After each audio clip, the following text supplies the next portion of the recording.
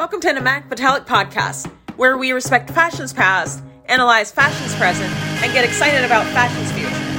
I'm Liberty Imhoff, founder and creative principal of fashion media company Metallic. Several times per week, I'll bring you episodes about exciting things happening in fashion, discussion about current issues facing the industry, and the places and people that have made the fashion industry great. Be sure to subscribe to our newsletter and follow us on Instagram at the Metallic Podcast and at Metallic, both linked in our show notes. Now, let's get into today's episode. Welcome back to the Metallic Podcast. I'm Liberty, your host.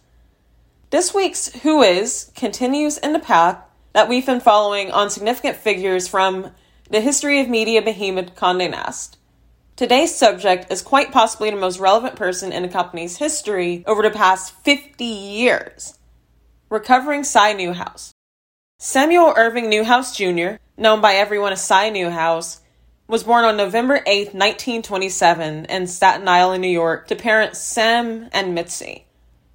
His dad, a lawyer that built the foundation of the century's most powerful media empire, was the son of an impoverished Russian Jewish immigrant, and his mom, who attended Parsons and was an art lover, was from a wealthier upbringing on Manhattan's Upper West Side.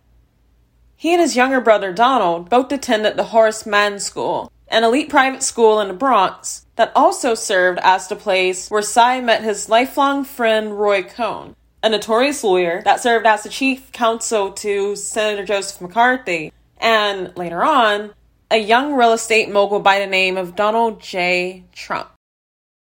Before I continue with Si's life, let me give you a bit of backstory on the beginnings of the Newhouse family's involvement with Condé Nast. His dad, Sam, bought a majority stake in the Staten Island Advance in 1952, a newspaper which was failing at the time, in partnership with Judge Hyman Lazarus, for whom he'd worked for years at Lazarus' law firm. Upon Lazarus' death in 1924, Sam purchased the rest of the shares to become the sole owner. Sam and his brothers would go on to build one of the largest chains for newspapers in the country, primarily by purchasing affordably priced newspapers in growing communities. Later on, Sam formed Advance Publications as the holding company for the many newspapers that had been accumulated by that point.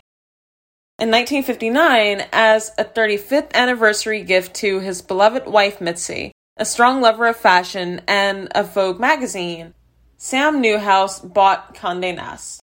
Condé Nast at the time counted Vogue, Glamour, House and Garden, and Young Bride as members of its portfolio.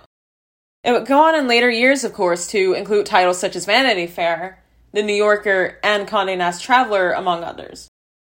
On another note, can you imagine how amazing that it must be to have a husband that just up and buys your favorite magazine company to make you happy?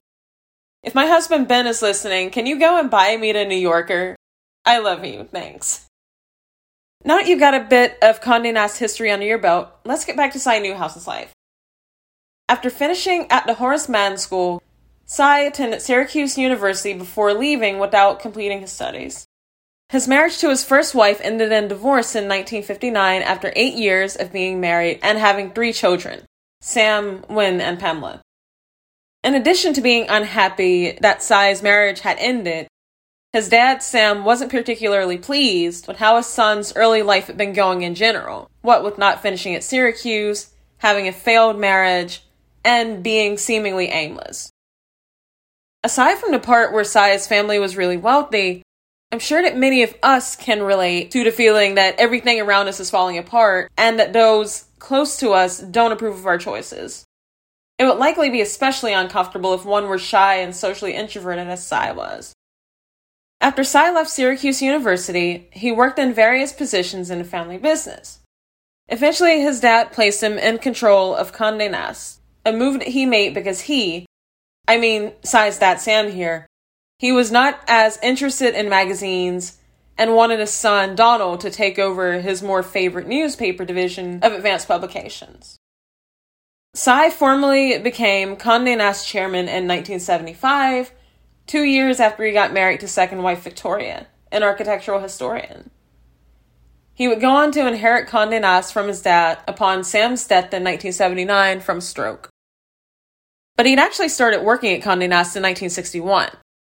In those early days, he depended on the knowledge, expertise, and mentorship of Condé Nast editorial director Alexander Lieberman, and continued to do so throughout the ensuing years, because in his own words, quote-unquote, I am not an editor. A couple of major areas among many in which Lieberman advised Si were hiring decisions and art. Lieberman had an eye for editorial talent and wanted them on his team at whatever cost. Si, trusting Lieberman's judgment, brought in as some of his first hires Harper's Bazaar fashion editor Diana Vreeland for Vogue in 1962 and star photographer Richard Avedon shortly afterward. Lieberman's influence in the field of art was felt as well, both professionally and in terms of Si's personal taste.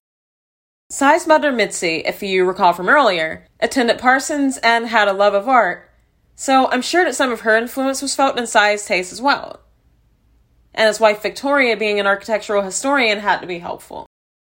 Nonetheless, Lieberman frequently gave Si counsel on how to build up his private art collection, a collection that ended up having a post-war bent to it.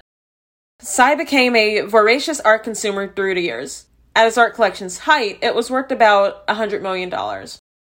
In 1998, he purchased artist Jasper Johnson's painting False Start for $17 million at Sotheby's, which at the time was a record for the purchase of a living artist's work. Among the other artists' work that Newhouse's collection contained were Jeff Koons, Paul Cézanne, Vincent van Gogh, and Edgar Degas. There were also many others.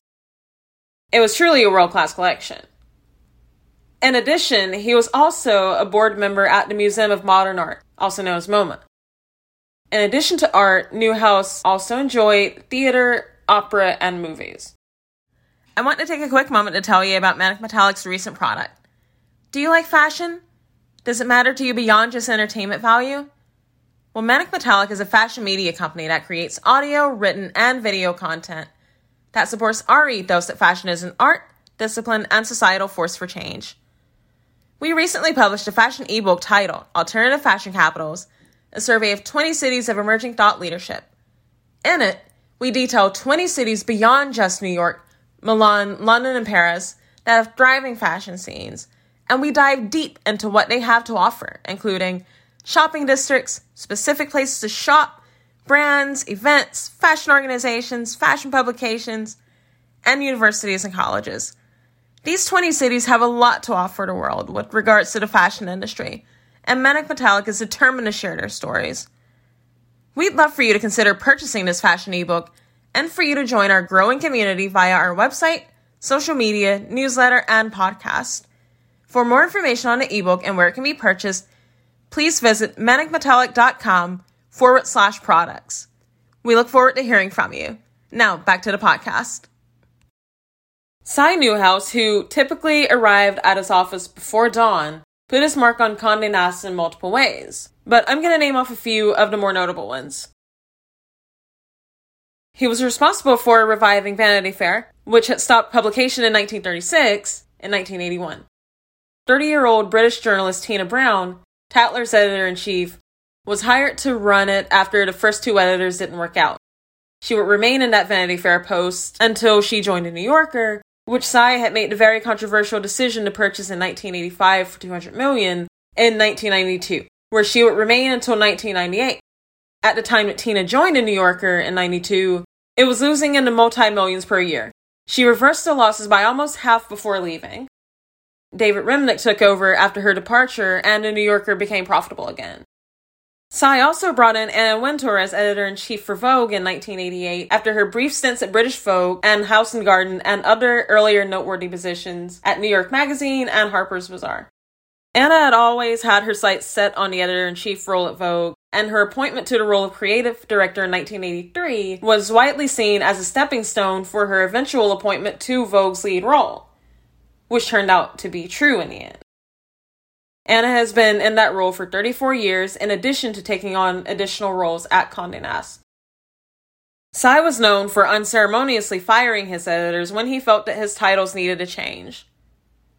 Diana Vreeland was fired in 1971 as Vogue's editor-in-chief after the advent of the feminist era in the United States swept in a different mindset at women's publications. She landed at the Metropolitan Museum of Art as a consultant to the Costume Institute. And of course, her curated exhibitions were visually arresting.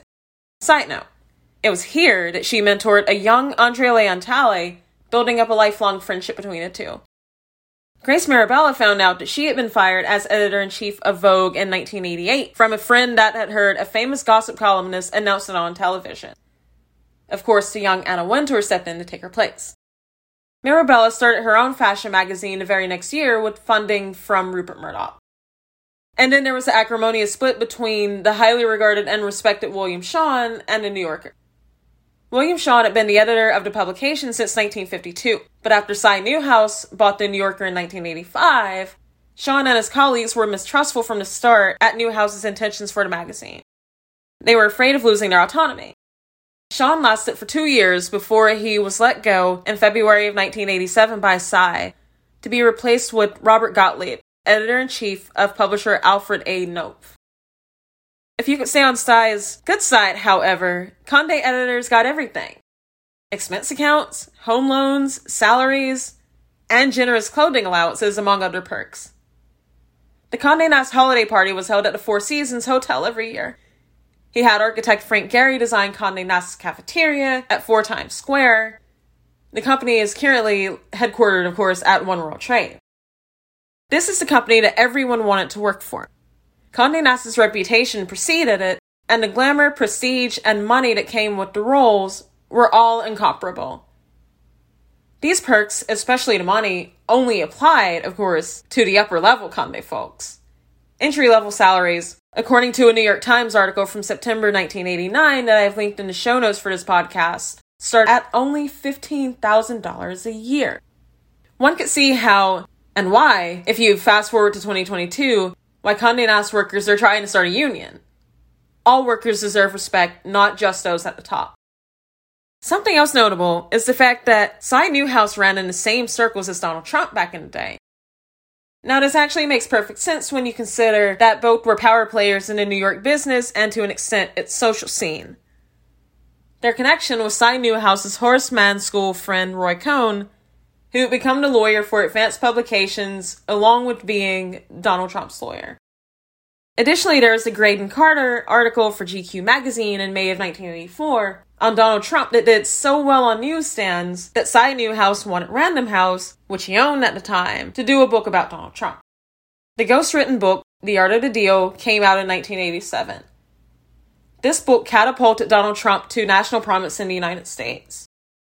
It would not be incorrect to say that there is a possibility that we would never have had a President Trump were it not for Si Newhouse's championing of Trump at the time. Years later, in the preceding months before the recession of the late 2000s hit, Si decided to start a business magazine called Portfolio in 2007.